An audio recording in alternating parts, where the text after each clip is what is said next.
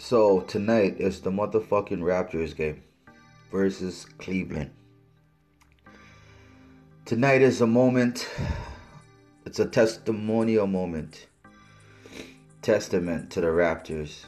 Even though they're not underdog for the first time and they're at home court against LeBron James, who we all know is a fucking phenomenal basketball player.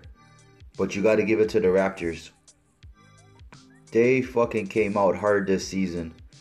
They're playing more like a team. They're passing the ball more. They're rotating the ball and they're making good shots.